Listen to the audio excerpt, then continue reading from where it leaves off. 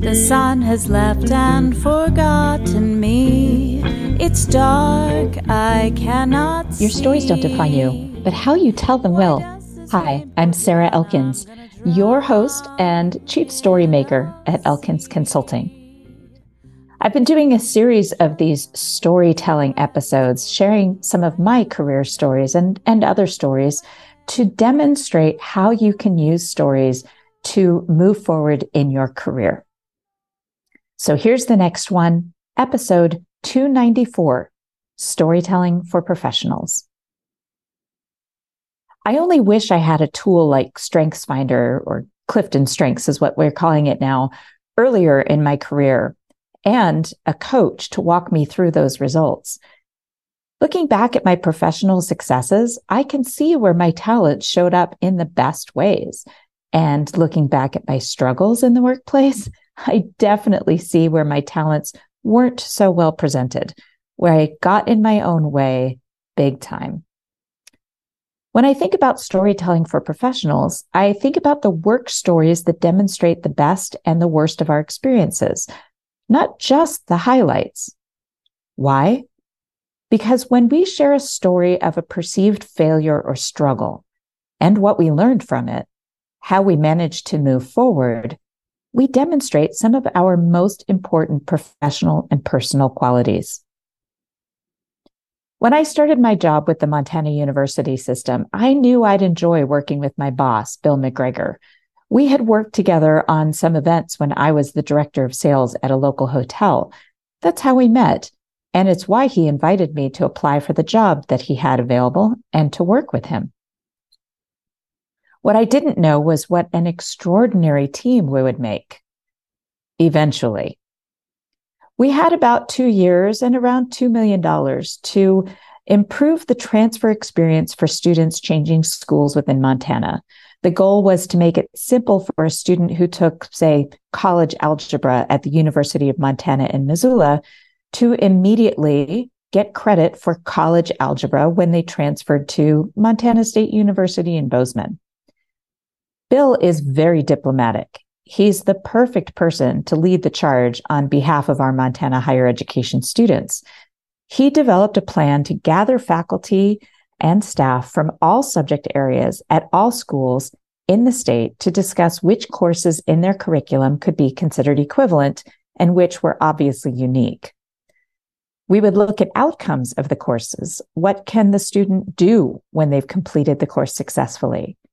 What does this prepare them for to take the next course in a series?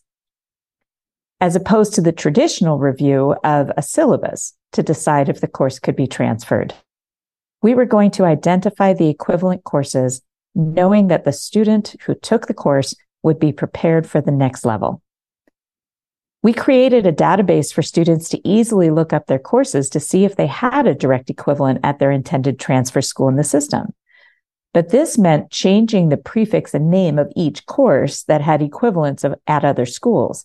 So M110 college algebra was M110 college algebra, no matter where in the state you took the course. You can imagine the resistance to the project from faculty who had taught those courses for years and generally were very attached to the prefix, number, and title. Some of the meetings were openly hostile. We had an uphill battle for sure. At the first meeting I attended, Bill hosted around 25 guests, faculty, staff, registrars, and admissions officers from all over the state, including those from our tribal colleges. He masterfully brought everyone together, explained the value of the project for our students, and walked them through the strategy we had developed. There was some tension and conflict for sure, but by the end, I could see the reduction in that tension, the grudging acceptance. Everyone seemed to feel that their voices were heard. And then the meeting ended. I was annoyed. No actual decisions had been made.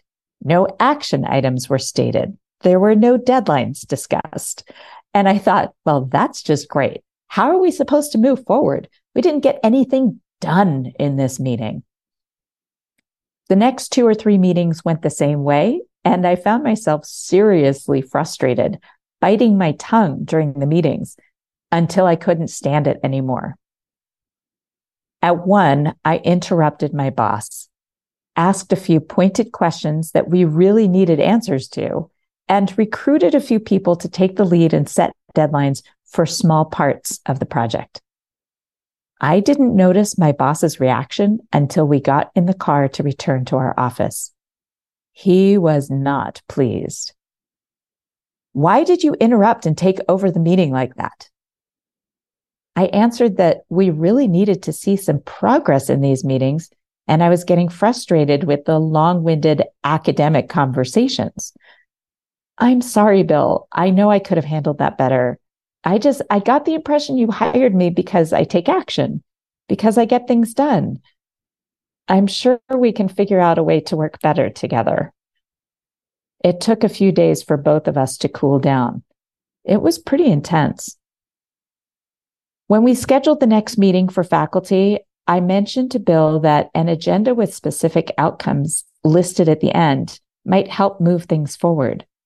Then I asked what his goal was for that particular meeting. Bill said, "I just want people to feel like their voices are heard. That's it. I want to set the foundation here for this group of faculty to know we aren't railroading them into agreeing to something that doesn't make sense." Whew. Now that I understood the point of the meeting and his style of leadership, I was able to reduce my own frustration. I offered to take notes so I'd at least be able to distract myself. I was still very frustrated, but far less than before because I knew his goals.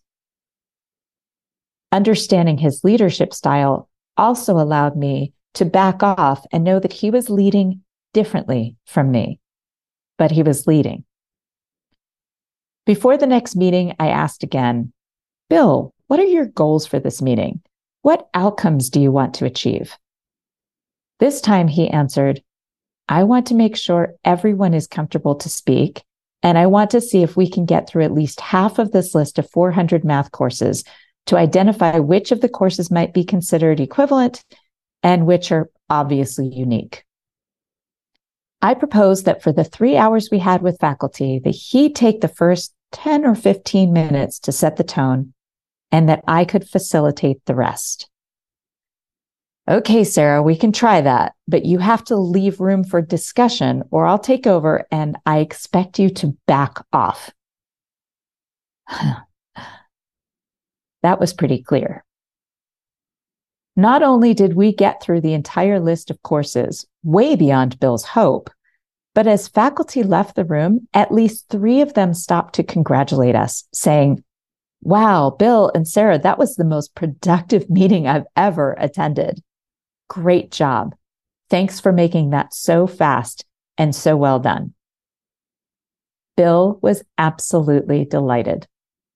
On our way back to the office, our 2-hour drive was filled with smiles. Our discussion went from what we both observed throughout the meeting to how we'd handle the next series of subject areas. We were officially a team. I knew we would still have some friction here and there, but I felt truly valued as a trusted colleague, and I knew we'd be successful. Between his diplomatic approach and my strategic brain, this was going to work. That's why I wish I had StrengthsFinder back when I was early in my career, because I would have better understood that my command can show up as soon as I perceive a lack of leadership, the key word being perceive. I could continue this story. I could shorten it to describe just the dynamics in our meetings. I could go into more detail about the conflict between us, or I could pick out another specific situation in those 2.5 years with Bill that demonstrates a different part of my work style, the way I approach problem solving, my character, the way I approach conflict, and personal development. You learned a lot about me simply by listening. One critical factor is that I didn't just share how I succeeded. I shared how we worked as a team, and I shared a potential weakness, my frustration with my boss. I interrupted him, and we had a problem between us that had to be solved. Are you picking up what I'm dropping off here? One of the most common questions my job interview storytelling clients ask is that, how do I answer that question? What's your biggest weakness?